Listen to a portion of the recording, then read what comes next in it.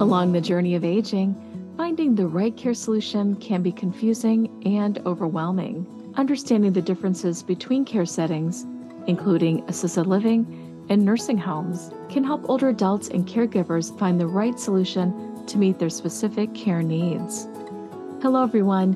I'm Cheryl Musial, and welcome to My Care Advisors. In our podcast episode, Assisted Living versus Nursing Homes, what are the differences? We are joined by Becky Bongiovanni. Becky is a brand president for Care Patrol and is a certified peer recovery specialist and certified senior advisor.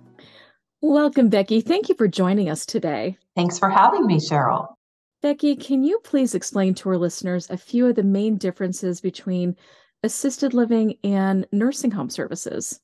Yes, it's a very common question. Nursing homes are really more of an institutional setting, and they focus more on heavy medical assistance for chronic complex conditions. So when you look at nursing care, you see two separate types. There's short-term nursing, which what we also call rehabilitation services, and then there's long-term nursing, which is more of that custodial care, which is helping with activities of daily living. And nursing homes are really the oldest form of a care community. They've been around for hundreds of years. And assisted living, the difference with assisted living is it's a newer modern approach. And assisted living has been around since the early 1900s, so doesn't have as many legs on it as a nursing home does. But what I love about assisted living is it's a home-like environment, and really the concept of assisted living is to help support an individual's independence. Where in a nursing home, it feels more institutional, you feel a little bit more control. Assisted living is all about you being as independent as you can for as long as you can. But there are caregivers there so that when you can't do things and you need some help, they're there to help you. In a community like this, there are many different levels of care, and assisted living is licensed differently in every state, whereas nursing care is really, the same across all the states, the same licensure type. So assisted living is more of a person-centered approach, and it's really based on individual needs. Thank you, Becky, for explaining those differences. I didn't realize how long nursing homes and assisted living communities have been providing services to those who need care needs. So that was very interesting. Thank you. So thinking of that, what are the types of assisted living communities or senior living that is also called? The typical services, you mentioned a little bit about that, some of the amenities, maybe the average costs and ways to pay for services. Yeah, there's a whole spectrum of assisted living, and I'll start with the least amount of care, maybe to the highest amount of care. So one of the most popular type that you see, and we call it independent living, or it's like a retirement community. And that's because there really are no caregivers on staff, but these are communities that are set up for older adults to really have fun and live in a safe environment. But the whole premise of an independent community is, I like to think of it like a cruise ship on land. You get to move in, you get a great room to yourself, but you don't have to clean and cook for yourself. There are people there that will do that for you. And all you have to do is think about, what fun activities do I want to do today? And they've got a broad array of activities. So it's really great for socialization. And so, people tend to look for independent living communities when they are trying to downsize and simplify their life. They may have just lost a loved one. And so it's a great way to, make some new friends. And these communities offer not only social opportunities, but they have senior-friendly surroundings, so they're usually handicap accessible. There's transportation. So if you're somebody that you can do everything for yourself, but you don't like to drive, that's a great community to be in because you can have scheduled transportation. There's lots of amenities, restaurants, happy hour, lots of fun things going on. There's a beauty and barber shop, a salon there, fitness centers, and so much more. Really, there's a lot of unique properties out there. And so these communities can be as low, for your monthly rent as $1,500, depending on what state you're in. And some of these communities are what are called continuing care retirement communities. And so it's like buying a house. You pay a lot of money, you buy into the property, and the idea is that community will be there for you for the rest of your life. And it has a full continuum of care. So within that community, it's independent, then they have assisted, they have memory care, and they have skilled nursing. The only trick of that is you have to be 100% healthy to move into a continuing care retirement community. If you have any disease process like Parkinson's or Alzheimer's, that would disqualify you from being accepted. So that's the first one. The second level is assisted living, and assisted living looks very much like independent living, and they come in many different shapes and sizes. So again, assisted living is licensed differently in every state. And when I talk about pricing, you have to keep that in mind that it's a little different from state to state as well. But you can have a spacious 2-bedroom apartment in an assisted living community, or it could just be a small private home where you have a private bedroom or even a shared bedroom. And assisted living offers, again, that independence, but you get a lot of social activities. The main difference is there are caregivers there 24 hours a day, 7 days a week. And by state regulation, they're all required to provide meals and laundry. So that has to be included as well. And the price ranges can start at around $3,000 a month. So if you're looking at an in-home caregiver for 24 hours a day or assisted living for 24 hours a day, assisted living is a lot more affordable. The third type is memory care, and memory care falls under the licensure of assisted living. And what makes memory care unique is you are going to see that there's a lot more caregivers, a better staff to resident ratio with the caregivers, because people who have memory impairment, they really need caregivers to partner with them to make every day successful. It's not about just having somebody cook your meal, but it's about knowing that it's time to eat, remembering that it's time to eat, right? So in memory care, you need lots of cues and promptings and reminders.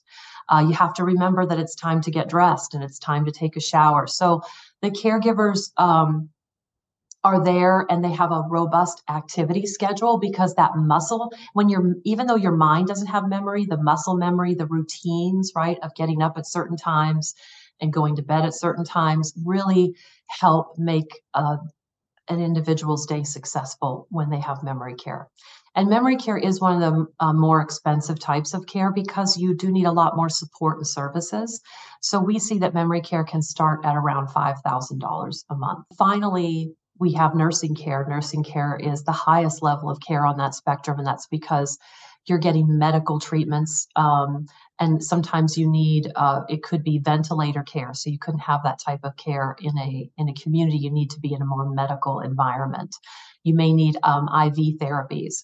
And what's interesting to know is that in many states now, assisted living regulations they've kind of lifted some things to say that you can bring some medical treatment into assisted living as long as you have home health there to help you.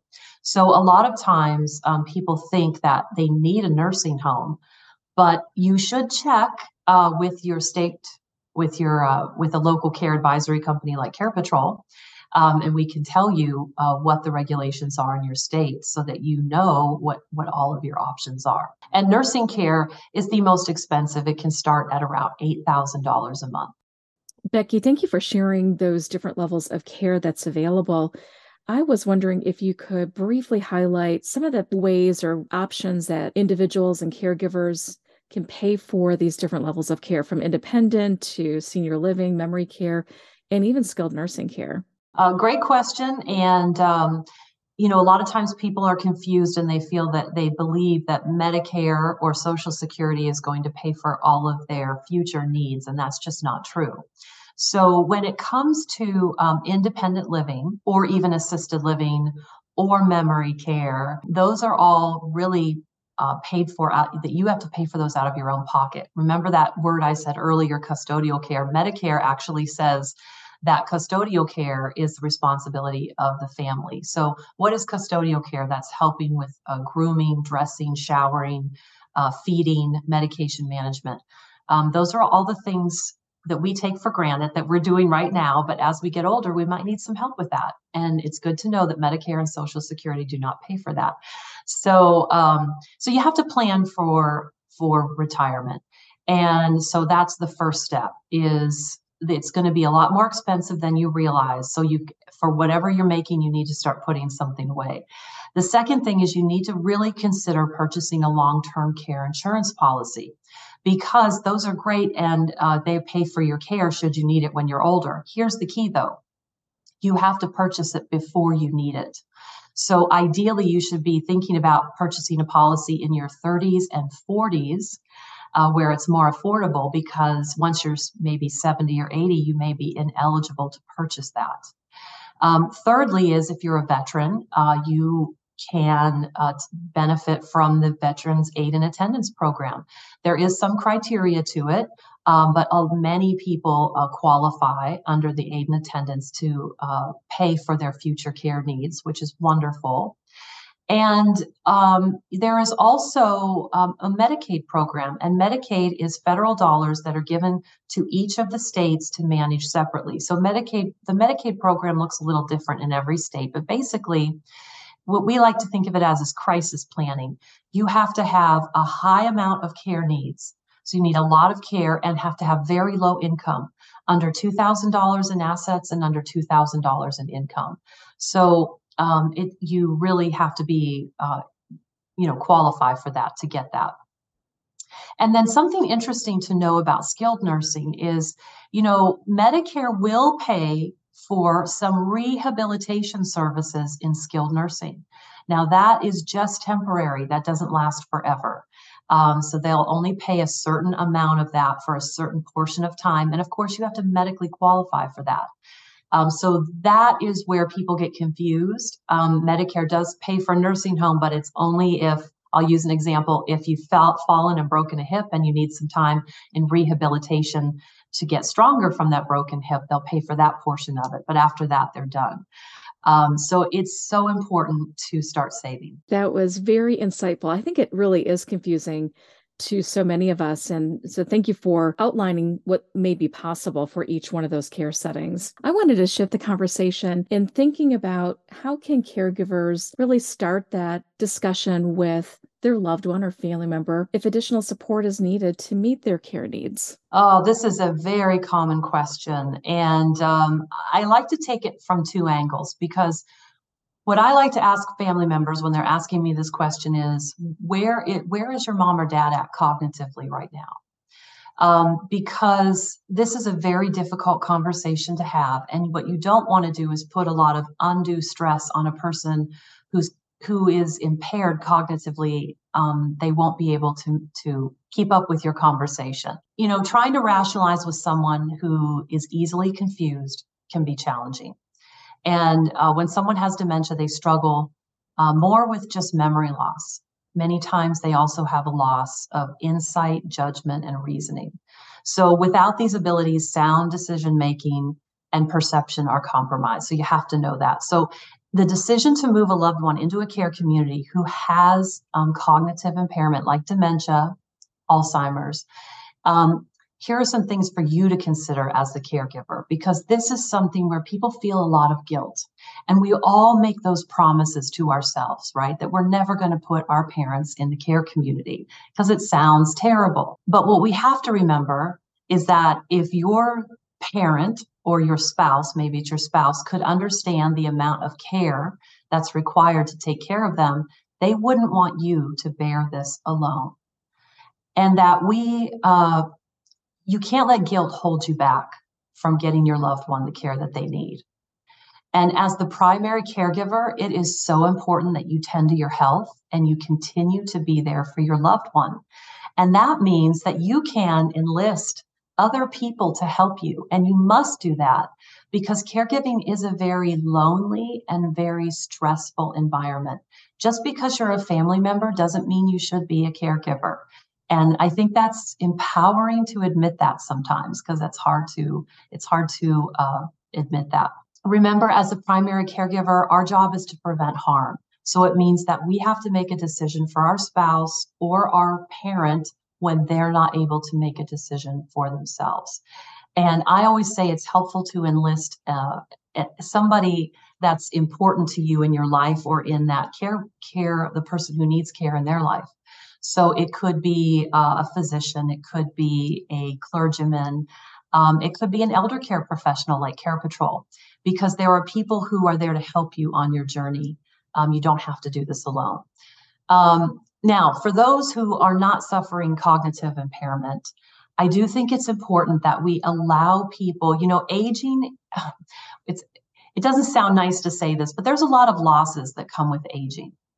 And we have to understand that it's part of, it's like a grieving process, right? You start to lose your independence, and people can go through different phases of the grieving process as they're aging. And so as children, or as maybe it's a spouse even, we need to be understanding. And I like to say that we should really have several small conversations with people. Take an incremental approach. Don't try to solve all the problems at once. For example, maybe you start with hiring a temporary caregiver to come in and help with some things, especially if you're feeling overwhelmed and the other person isn't able to do it. And then really talk about prevention. When I'm talking to the older adult, I like to share with them that I want to know what their goals are for their life. And most people want to be as independent as they can for as long as they can. And I think that's a goal that we can all align with. And what's very eye-opening to people is that what they don't always think about is that if you don't start making those small interventions to get the help when you need it, you will lose your independence. But as long as you're bringing in those interventions to help you, that's how you maintain control and dignity of your own life. So I think having an empowering conversation about what that individual's goals are, and then kind of walking them, down the path of, well, Mom, I know you have Parkinson's. And what we learned today from the doctor is that there's many phases to Parkinson's. And at the end stage, you might be completely dependent on someone. So I would like to, have a conversation with you when you're ready about what that looks like as you're starting to progress and the disease starts to change. Let's talk now about things, what you want your life to look like so that I can respect your wishes. That empowers that person who needs care. It makes them feel like they're in charge and they don't feel like things are being taken away from them. And the other thing is, put yourself in their shoes, and also try to have them put themselves in your shoes. Mom, I'm really worried about you when I work late and I can't come and visit you. And I'm worried that you're on the floor. I don't know if you've eaten that day. And I know you wouldn't feel good if the roles were reversed. So how can I help you? Those are my suggestions for starting the conversation. Such great insight, and really words to live by is, how do you help maintain the dignity and the quality of life of the person that you love and what their wishes are? And I was wondering, you mentioned a little bit about people to enlist on your side or to just have discuss what the options, the best care solutions may be. What questions should older adults and their caregivers ask their physician or their healthcare professionals to really better understand what the best care solution may be for them? Well, that's another great question that I feel is a very common misconception about healthcare professionals. Healthcare professionals are really good at understanding illnesses and disease management. What they're not so good at, well, I shouldn't say they're not good at, but they have a very limited knowledge of all of the communities that are out there and all of the different levels of care, because they're not in and out of those communities all the time. They're focusing on what they're good at, right? And so what I recommend is definitely talk to you need to see your doctor, and you need to know what your illnesses are and find out, maybe, especially if it's a disease process, what is the long-term effects and what might you be limited in doing, to understand it from that angle. But to really understand what type of solution is going to meet your need the best, I recommend using a care advisory company like Care Patrol, because we're going to find out what all of your medical needs are, your social needs, your personal needs, and we have a deep knowledge of over 20,000 assisted living providers across the United States. We have a complete profile on all of their care history, everything that they provide. So it really saves you time and money of having to go around and find this yourself, because even doctors use a service like Care Patrol because they don't know how to find it either. And so that would be my advice, is that know your healthcare needs and know what that looks like long term, and then start putting together a plan. And one of those would be having somebody help you. Don't do this alone. It's too big of a job. Thank you, Becky. And this has been so helpful, I believe, for our listeners who are navigating the journey of aging, either themselves or with someone they love. I just wanted to end. Any further thoughts you would like to share with our listeners about this journey that they're on in choosing assisted living or finding the right care solution? It's tough, and there's no perfect solution. And I think everybody needs to understand that. Everybody has a very unique journey on aging, and you just don't want to do this alone. But one thing you do want to do is take action. Don't procrastinate. Many times when I'm meeting with families, safety is an issue because they've procrastinated. So it could be somebody is being exploited, or somebody is in perilous conditions. Somebody's been wandering from the house, and when it's your family, sometimes you kind of take it for granted and don't see the seriousness of it. But you never want to be in a position where you regret something later. And so it only takes a few minutes to pick up the phone and call and get the answers that you need. And we're here to help you. Thank you, Becky, for sharing your insight with our listeners today and helping us better understand the differences between an assisted living community and a nursing home. To view resources, show notes, and access more My Care Advisors episodes, visit mycareadvisors.com. You can also subscribe and listen to our podcast on your favorite app. I leave you with this thought: aging is a privilege. Living life to its fullest is a choice. Choose to be inspired to live the best life every day. Thank you for listening. We are grateful to be your guide.